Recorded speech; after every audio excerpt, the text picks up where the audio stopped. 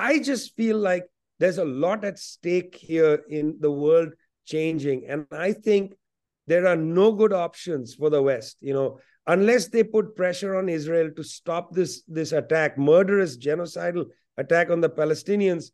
The role of the Europeans and the United States in the Arab world, in many parts of the world, is finished. I don't think there's a future for it. But I also don't think they're going to be capable of telling the Israelis to stop. Either it's guilt for the Holocaust, because after all, this is a European crime that Europe has not really been able to atone for. I mean, the Germans play a duplicitous game. They still have great wells of anti-Semitism in Germany, but they want to blame other people of anti-Semitism. Deal with your own problem, man. You're the guys that created the Holocaust, not the Arabs. The Arabs didn't engender the Holocaust. Why are you blaming them for it? It's ridiculous.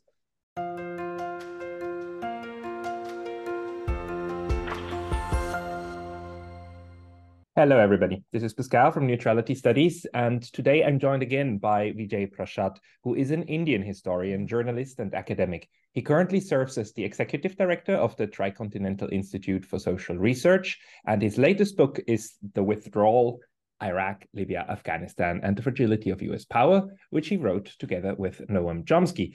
And Vijay is a great expert on the Middle East, so I really wanted to talk to him about this absolute horrific tragedy that is happening as we are speaking in Gaza.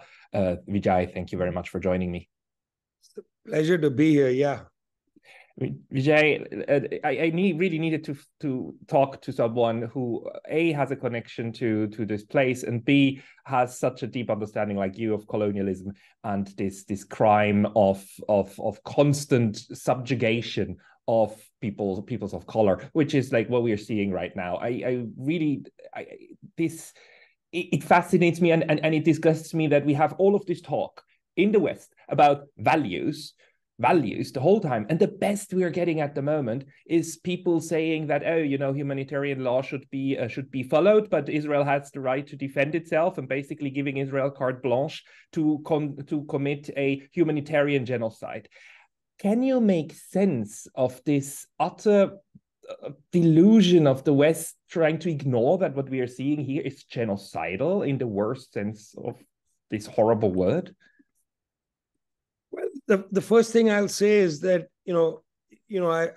I've been to Palestine several times after Operation Protective Edge. That's what the Israelis called it in 2014. I visited Gaza City, Khan Yunis, walked along the Saladin Street, which divides North and South Gaza. And at the time, I produced this book called Letters to Palestine, thinking, it can't get any worse than this. Entire neighborhoods in Gaza City wiped out. Jabalia was also hit, but other camps were hit even worse. Several thousand people killed and so on. I thought, just can't get any worse. And then, of course, this bombardment, which is, hard to compare. I remember the war in Iraq, the ruthless bombardment. The first couple of weeks, Baghdad took a real hit, again, and then more than Baghdad, Ramadi, Fallujah in Iraq, and then in 2017, Mosul. And, we forget that in Mosul, 11,000 civilians were killed, in the war against ISIS. I mean, this is amnesia, 11,000 civilians. And by the way, in Mosul, civilians, when the bombing started, the US started bombing Mosul to get ISIS out. Civilians could run into the countryside, which is what they did. And also, ISIS only had 2 years to dig in. In the case of Gaza, there's no countryside. People are sitting ducks. Where they are is where the bombs are falling. They can't go anywhere. It's horrific, in that sense. Now, let's back up to your introduction and the key words there. Of course, a country has a right to defend itself. That's true. That's the basis of a great deal of international law. But defend itself against whom? Against another country. If a country is attacked, you have the right to defend yourself against another country. But do you have the right to defend yourself against people you've occupied? Palestine isn't a country. Palestine is a place under occupation by international law. In other words, UN resolutions over and over again have established that there's something called, and this is the United Nations language, the occupied Palestinian territory. That's what Gaza is called. That's what the West Bank and East Jerusalem are called. Despite the Oslo Accord, which is supposed to have created a state of Palestine, there isn't a state of Palestine. There continues to be an occupied Palestinian territory. So, yes, countries have the right to defend themselves. But when Western leaders over and over and over again say Israel has a right to defend itself, they're making a legal error. It has a right to defend itself if it's attacked by another country. But it cannot defend itself like this against people over whom it has occupation laws and obligations. When you occupy a people, you have to treat them a certain way. The Third and Fourth Geneva Conventions apply. You can't transfer populations, for instance. You can't build settlements on their land. You can't treat them in a subhuman way, where you cut down water supplies and you enforce collective punishment and so on. These are all illegal by international law against anybody, but particularly against people who have been occupied, because they actually have a right to resist. That's the curiosity of international law. It's been set aside by the kind of things said by Mr. Biden, Macron, Justin Trudeau, Olaf Scholz, Prime Minister Meloni of Italy. They've set aside, in a sense, the niceties of international law. And in fact, I'm sorry to keep going on, but I think the point should be made here. In fact, what's interesting is that US high officials have mimicked Israeli high officials in saying, and this is to quote James Kirby, there are no red lines. In other words, Israel can do what it wants. If it needs to kill civilians, it can kill civilians. That's where we are. And the tragedy of this whole situation of the setting aside of international law, these statements being made about they can attack without red lines and so on, is that there really isn't anybody on the international stage standing up and speaking in a loud and clear voice for the Palestinians, apart from a few countries. Bolivia, Colombia, few countries are saying, no, we are not going to have this. But by and large, Pascal, what's really quite unfortunate is that despite the vote, 120 people in the UN General Assembly, 120 countries saying that, look, there needs to be some kind of humanitarian assistance and a ceasefire and so on. Despite that, there is no material pressure on the Israeli government to stop the slaughter. There is no material pressure. Colombia withdrawing its ambassadors, Bolivia this doesn't impact Israel in a material way. What would impact Israel in a material way is if countries announce that they're going to apply universal jurisdiction against Israeli high officials. And if, Mr. Netanyahu, any member of his cabinet enters their territory, they're going to arrest them for war crimes. That would be interesting. That's a material, pressure on the Israeli government. But nobody's done that. But it's even worse, isn't it? I mean, it's not only that nobody puts pressure on Israel. I mean, the United States is in the process of giving $14 billion to Israel to do whatever it believes it needs to do. It is transferring military assets to the Middle East to cover the back, to scare off the Iranians, to not intervene, to let it happen. There's pressure on Egypt to open the borders and then flood out all 2.3 million Palestinians and just create another fact on the ground. I mean, there's active genocide support coming from the West, and the Europeans, they're just like, yeah, that's just what it is. We are calling for everybody to do it in a humanitarian way. It is absolutely insane. And the international institutions, if I remind you that we have an ICC warrant for Vladimir Putin for the fact that he resettled children, resettling them, taking them out, and we already have 4,000 dead children in Palestine. And as you said, it's like there's nothing happening. The only little hope I have is that we actually see massive outcry on the streets. And we did see the Secretary General of the UN actually not actually saying things that surprised me, that this didn't happen in a vacuum, and breaking the narrative of everything started on October 7, which is like such a standard thing to do. You state an arbitrary starting point where you were the victim, and then everything else is excused. And we can see how the West is praying this down like a mantra, right? That everything started with Hamas, October 7, October 7. The world before didn't exist. The entire 75 years of colonialism didn't exist. What do you think that this will do? Because what I just said is so obvious by now. I believe that probably 80%, maybe 85% of the world see that. It's the Europeans, again, and the North Americans who pretend they don't see it, although I'm pretty sure a large number do. What do you think this will do to world politics? Well, the first thing is I felt already that Ukraine was accelerating a real change,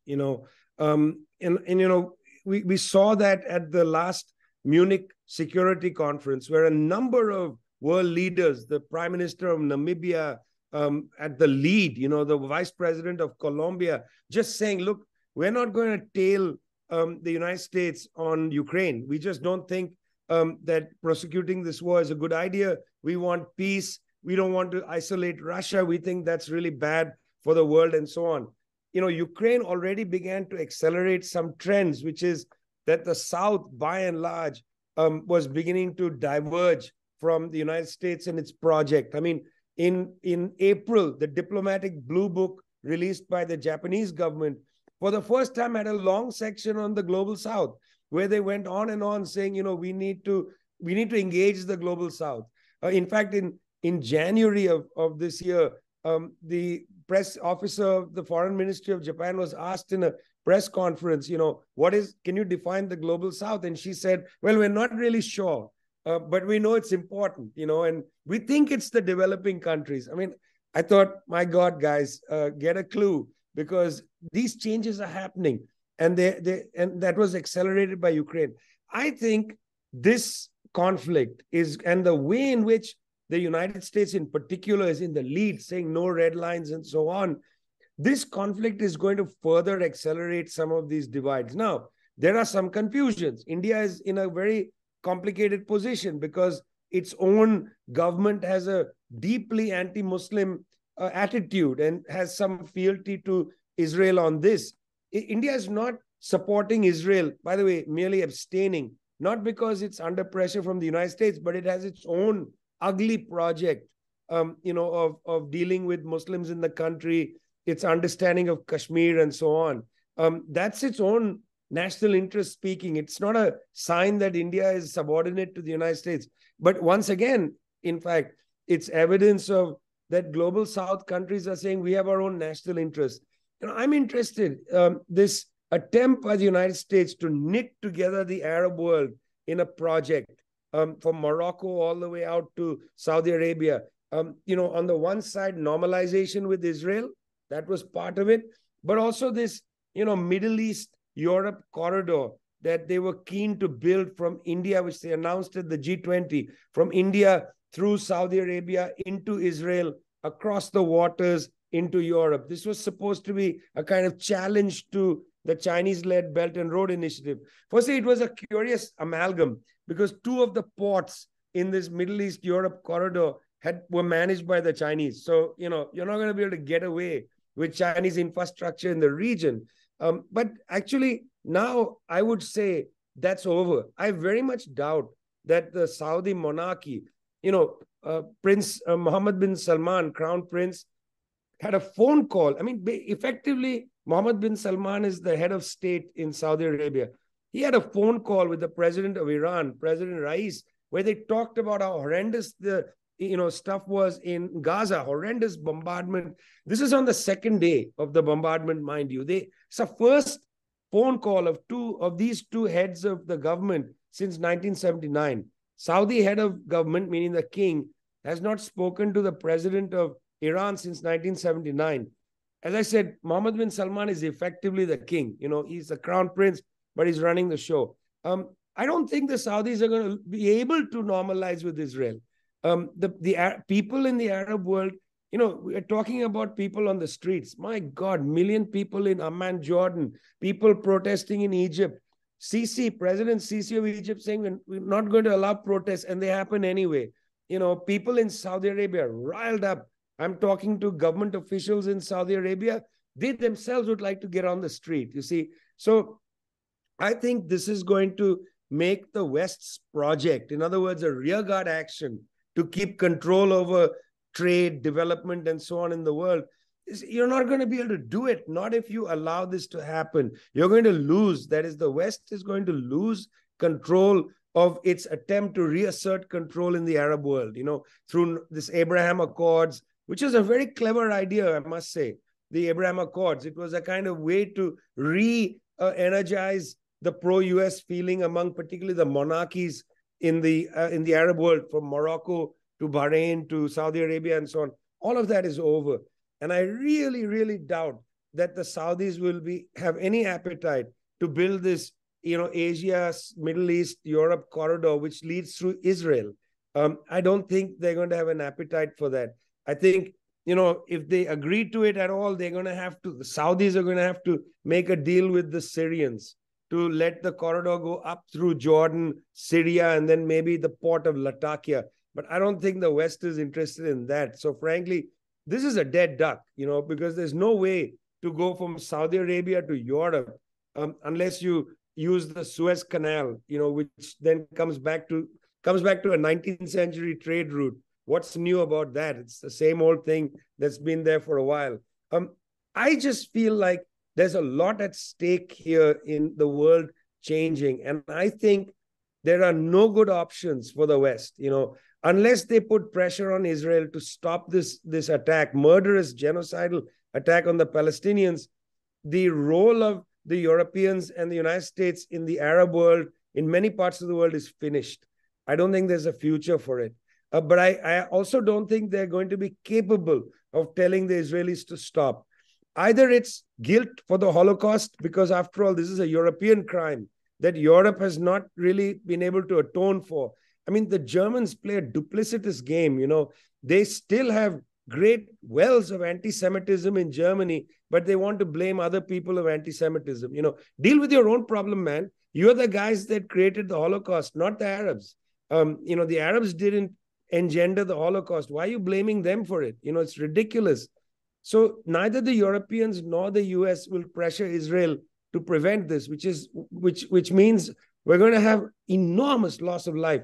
We're at about 8,000-9,000 dead. Remember, I said that in Mosul, to get rid of ISIS, the US had to kill 11,000 Iraqi civilians. It's a comparable city, but people in Mosul could run to the countryside.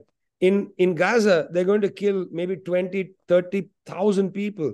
Do you think the Arab populations are going to sit by and watch? If Abdullah II of Jordan doesn't act, his monarchy is over. If Sisi of Egypt doesn't act, the military of Egypt might act against Sisi. I mean, we are in very, very touch and go times, and these people know it. Abdullah II is a smart guy. He knows it. If he holds that peace agreement in his drawer and doesn't take it out and threaten to tear it up, the peace agreement with Israel, his regime may not last the year. This is what is so insanely dangerous. This war could become really, really big. It could draw in Jordan, Lebanon. It could draw in, of course, Syria is already basically inside because the US occupies parts of it. And we can already see how this is an additional front, right? And we can see how Iran is at the brink also of being sucked into this, which would immediately suck the United States into it. This could be millions of dead people. Or even worse than that. And what we see with the Palestinians is that every single time, an Israeli dies, usually the proportionality of the strike back is 1 to 100, between 50 to 100. So we are looking at 50 to 100,000 dead Palestinians if it stays contained without any kind of external pressure. Do you think that there is a way out of one of these, like large war scenario or a small genocide scenario? Yeah, I mean, firstly, I would say that it's very interesting. Um, American liberal radio show, the New Yorker Radio Hour, hosted by David Renwick, who's the editor of the New Yorker. It's standard, boilerplate, liberal periodical.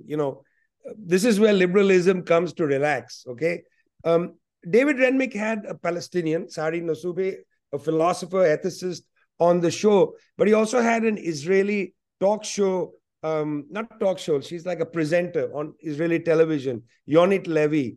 Yonit Levy went on the show, and she said that the number of killed at the time, Israeli dead was about 1,400, Palestinian dead 4,500. She said there's no moral equivalence between the two. And what struck me, because I've heard this from Israeli officials a lot, there's no moral equivalence. Israel, as you said, 100-1, 50-1, whatever it might be. But what struck me as interesting, Pascal, is that David Renwick didn't pursue this. He changed the subject. He didn't say to her, how can you say there's no moral equivalence? Don't you feel every life is sacred and so on? He never said anything. This is American liberalism. This is not, American hard right or anything. This is the New Yorker, for God's sake. You would have expected the New Yorker, at the very least, to have said, listen, you can't talk like that. But no, it is now acceptable to imagine that, civilians in Palestine have to die. And why do they have to die? Well, there are many theories. One is it's revenge. I don't think that's it. Secondly, it might very well be that they are trying to cleanse the northern part of Gaza. Already the tanks have come in, and behind them the bulldozers. They're just bulldozing houses. Why? Because they don't want that area to be occupied any longer by Palestinians. When Mr. Gallant, the defense minister of Israel, told the various committees in Tel Aviv, he said that, there are three parts of our plan. The third part was to make sure that Gaza would never, ever be a security threat. Well, when you occupy people, they're going to resist. The only way to make Gaza no longer a security threat is to remove all the people. And the bulldozers are going to do that. They are pushing the rubble of houses preciously built by refugees from 1948. Those precious houses, those apartment buildings, people sacrificed themselves to be able to buy an apartment in some of these buildings. I have friends who lost their apartments in Gaza City. They're just going to bulldoze all that. They're not going to throw it in the Mediterranean somewhere else, because they'll keep the beach pristine. It'll be a new resort where Americans can go on holiday, a safe place where Americans can go on holiday, from Tel Aviv all the way down to, perhaps they'll name a city called Ben Gurion or something, Ben Gurion City, on the Mediterranean, its southern flank. I don't know what they are planning for it, but it looks like they are saying no more Palestinians. And then the pressure on Sisi. You're going to take these 2.3 million Palestinians and put them in the Sinai. They can't come to the Negev. They're not going to be in Gaza. They have to go to the Sinai. And I'm telling you, Sisi doesn't want that. Sisi has already cleared out the Sinai in 2014-15. He already fought a little war there with various people in the Sinai, clearing that out. That's not going to happen. And this thing about Iran, it's interesting. There are 72 US armed warships in the Eastern Mediterranean, 72. Two main carrier groups. And you add up all the ships, that's a lot of ships sitting in the Eastern Mediterranean. It's a traffic jam. Why are they there? They're not there to bomb Gaza. The Israelis don't need help. They can devastate from the air. They have got enough there. And as you said, the US is resupplying them. They don't need assistance. This is a threat. This is supposed to threaten Syria and threaten Iran. If you get involved, we're going to bomb you. But it's also a threat to Hezbollah. Very interesting. More than 3 weeks into this conflict, Saeed Hassan Nasrallah of Hezbollah hasn't spoken. He's really not said anything. And I know, and he knows that if he speaks, he has to declare war on Israel. There is nothing else Nasrallah can say. They released photographs and a video, silent video, of him talking to the leaders of Hamas and Islamic Jihad. But they didn't date that conversation. Hezbollah is smart. They just released the images to say, we are with Islamic Jihad, we are with Hamas. But they didn't tell us what they talked about, or they didn't date it. Nasrallah is not going to speak. Right now, there's some rocket fire. This is rogue rocket fire. I don't think this is authorized by Hezbollah, which has 100,000 people under arms. When they act, they will act. The Israelis have already fired white phosphorus into southern Lebanon. There's a report from Amnesty International about this. That's itself a war crime. The Lebanese government is too scared to complain. It's interesting. Iran doesn't want to enter into this as an armed conflict. They've said it a number of times. They think if they enter, they will be devastated. As you say, millions could die. They are not interested in this. In fact, the Syrian government is not interested. The firing that came into the Golan Heights was by various factions. Most likely, these small factional groups that were there in the fight against ISIS and Al-Qaeda before that. These are not groups that are, controlled by the Syrian government. I've been in that area, in the Kalamun Mountains and down below Sinai. There's a lot of factions that are there that are basically out of control, okay? Some of them are highly disciplined and so on, very well trained.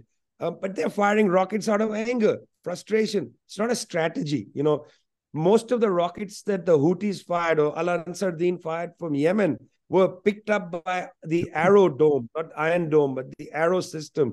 None of them have come in. It's interesting that the Ansar Din has declared war on Israel.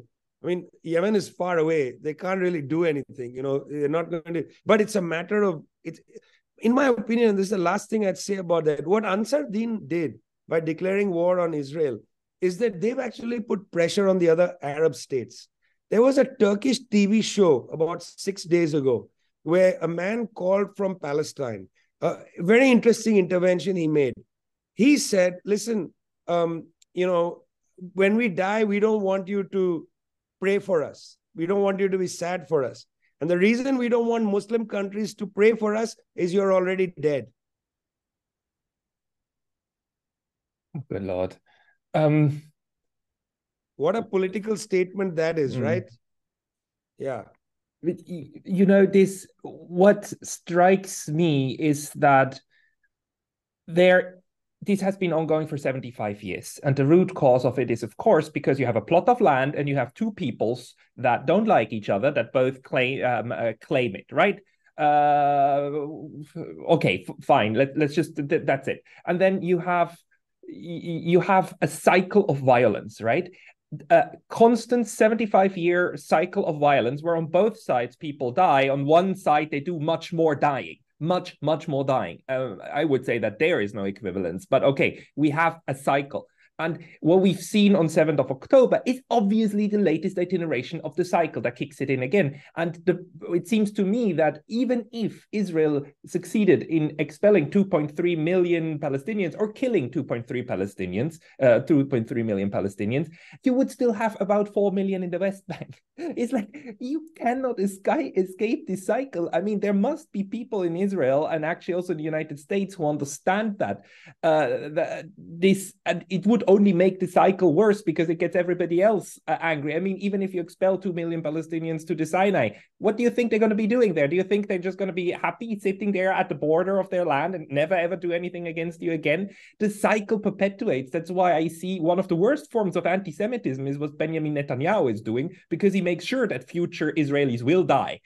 This not breaking this cycle is the surest thing to make them die. Why do you think that this is still being so ardently supported by Western capitals? It's obviously a cycle, isn't it? I mean, how blind would one have to be? I mean, look, firstly, they are doing something quite convenient for themselves, but inconvenient for history, which is to say this is an attack on Hamas. They want to uproot Hamas.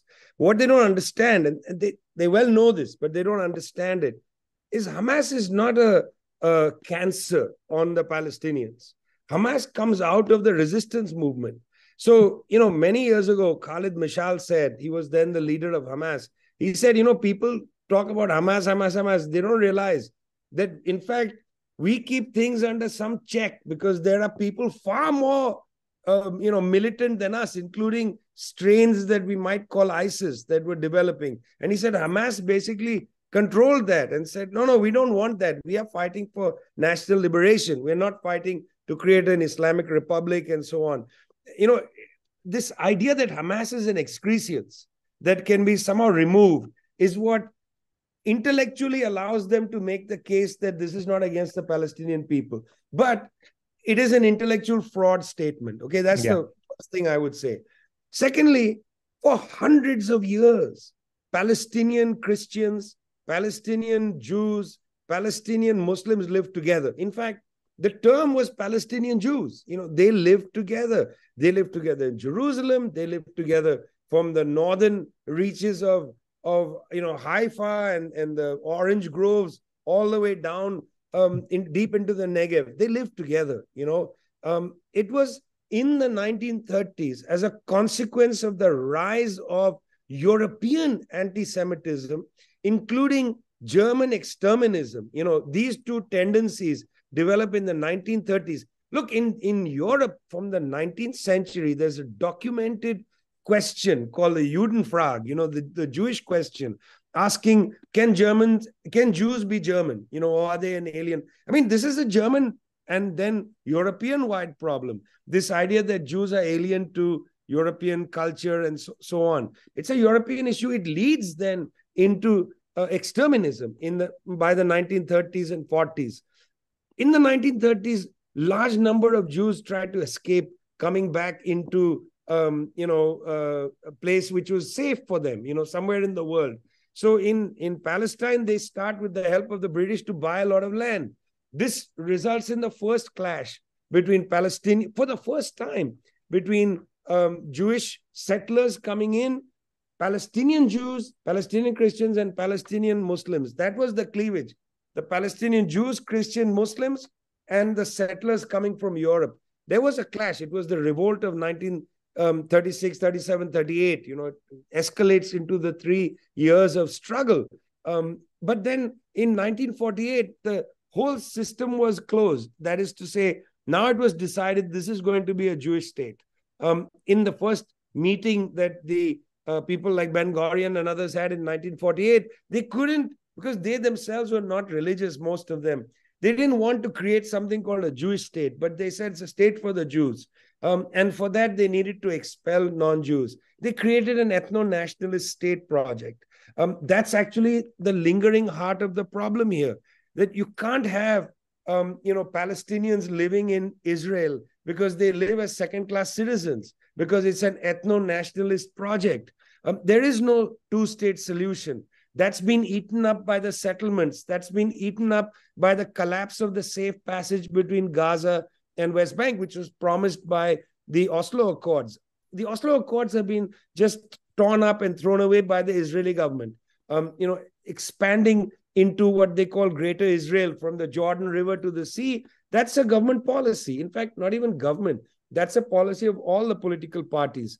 Maybe the left is the only one that didn't agree with this. So, you get this state where the two-state solution is gone. The Israelis cannot even imagine right now a one-state solution unless they get past this ethno-national concept, which is why instead of a one-state or a two-state question, you got the three-state solution. And that's Lebanon, Jordan, and Egypt. They want to expel the Palestinians and create this zone for Jews to live in safely. This is an error, because as you say, you can't keep building apartheid walls further and further away. It's not going to work. People are still going to thirst to come back home. Now, it is also a bet that people make. My family is from Pakistan. Many of them had come in the 1930s into what is today India. But my uncles and my aunts and so on were still in Lahore in 1947. They had to get on a truck and drive across the border. 13 million people crossed the border to create India and Pakistan. 1 million people died in the process of that crossing. It's a terrible history. We don't want to use partition as a model for anything. Look, the British tried to bring partition to Israel. They did it in India. 1 million dead. 13 million had to move. They didn't learn a lesson. They took that same thing and brought it to Palestine and said, we'll partition, we'll get the Palestinians out, blah, blah, blah. Look where it leads you. I've visited homes in Jordan, in refugee camps, in homes in Lebanon, in refugee camps. There are Palestinians, fourth generation, holding the key to their house, somewhere in some village in what is now Israel, still with the key, still hoping to go back. Because why? 1948, UN Resolution 194 was a resolution that established the right to return.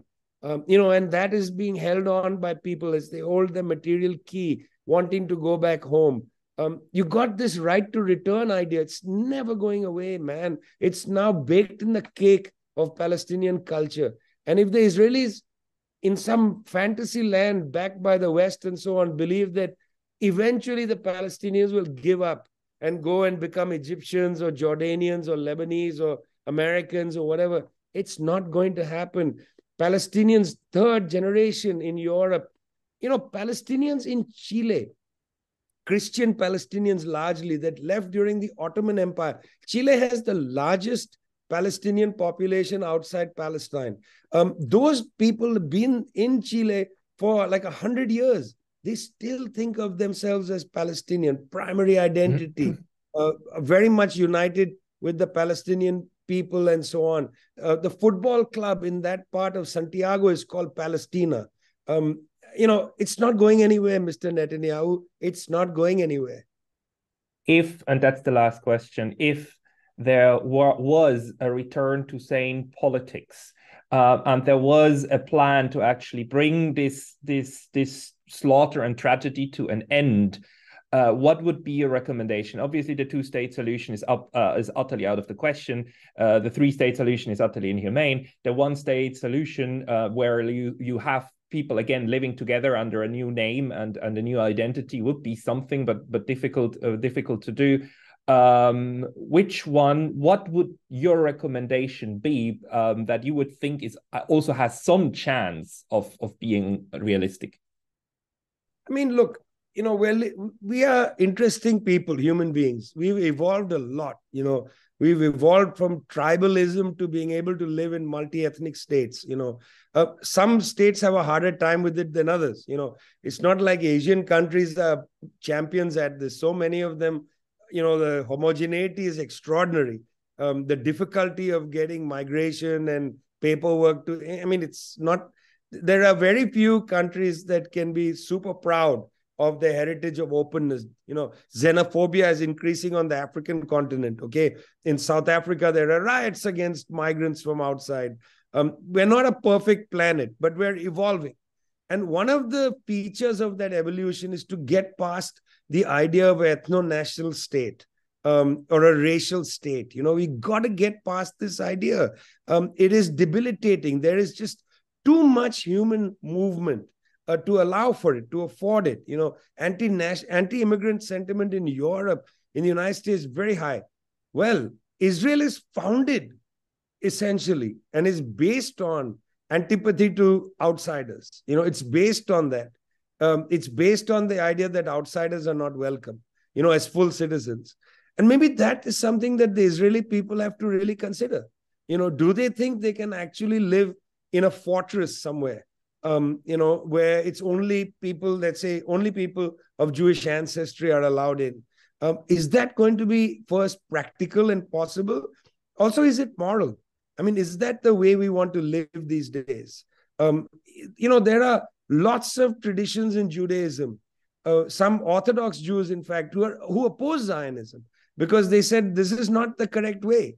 Jews have lived over in many countries for centuries, and must continue to live there and do the work of God, study the Torah and so on. We don't have to go to Israel. There is no chosen people and so on.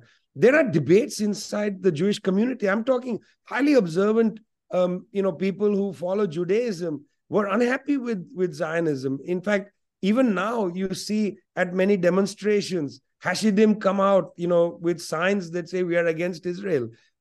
There's a debate that must be had.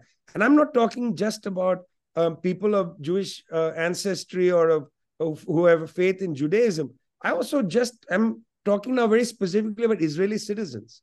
Israeli citizens need to reflect on this. Why is it that anybody of Jewish ancestry can come in and get papers to live in Israel, but somebody whose parents or grandparents were removed forcibly in 1948, when they arrive in, Tel Aviv, in Ben Gurion Airport, they are treated as terrorists. I mean, what kind of moral climate is that? And what is that saying about you as a country?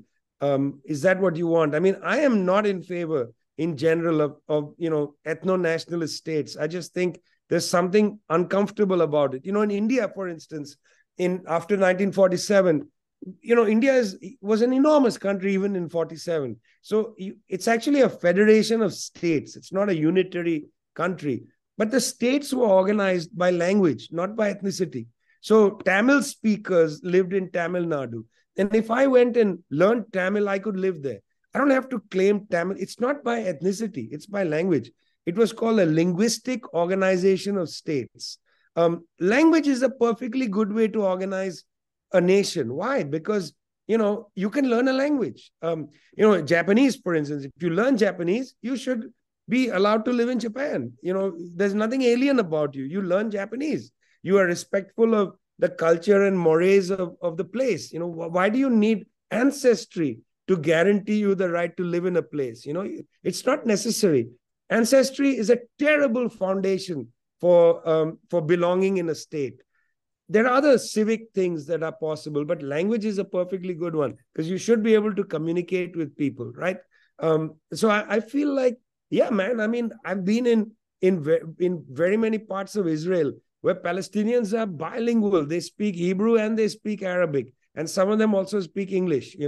What about that? Create a trilingual country. I mean, how is that a surprise? Look at Switzerland. They've had a multilingual, trilingual, 4 languages, I think, in Switzerland: Italian, Spanish, German, and English. Romansh, yeah. Yeah, I mean, that's a lot of languages. I grew up speaking many languages in India. I had to learn English and Hindi. That's the national languages. Must learn Bengali because I grew up in Bengal, but also Punjabi. That was my home language. Why not found a country based on linguistic diversity? Kids learn these languages. There's a way out here. That's what I'm trying to say. That is true. You have to open the imagination to let the door open. Yeah, and you need to want peace. You need to want to solve things, not through bombs. Vijay, Prashad, thank you very much for your time today. Thanks a lot.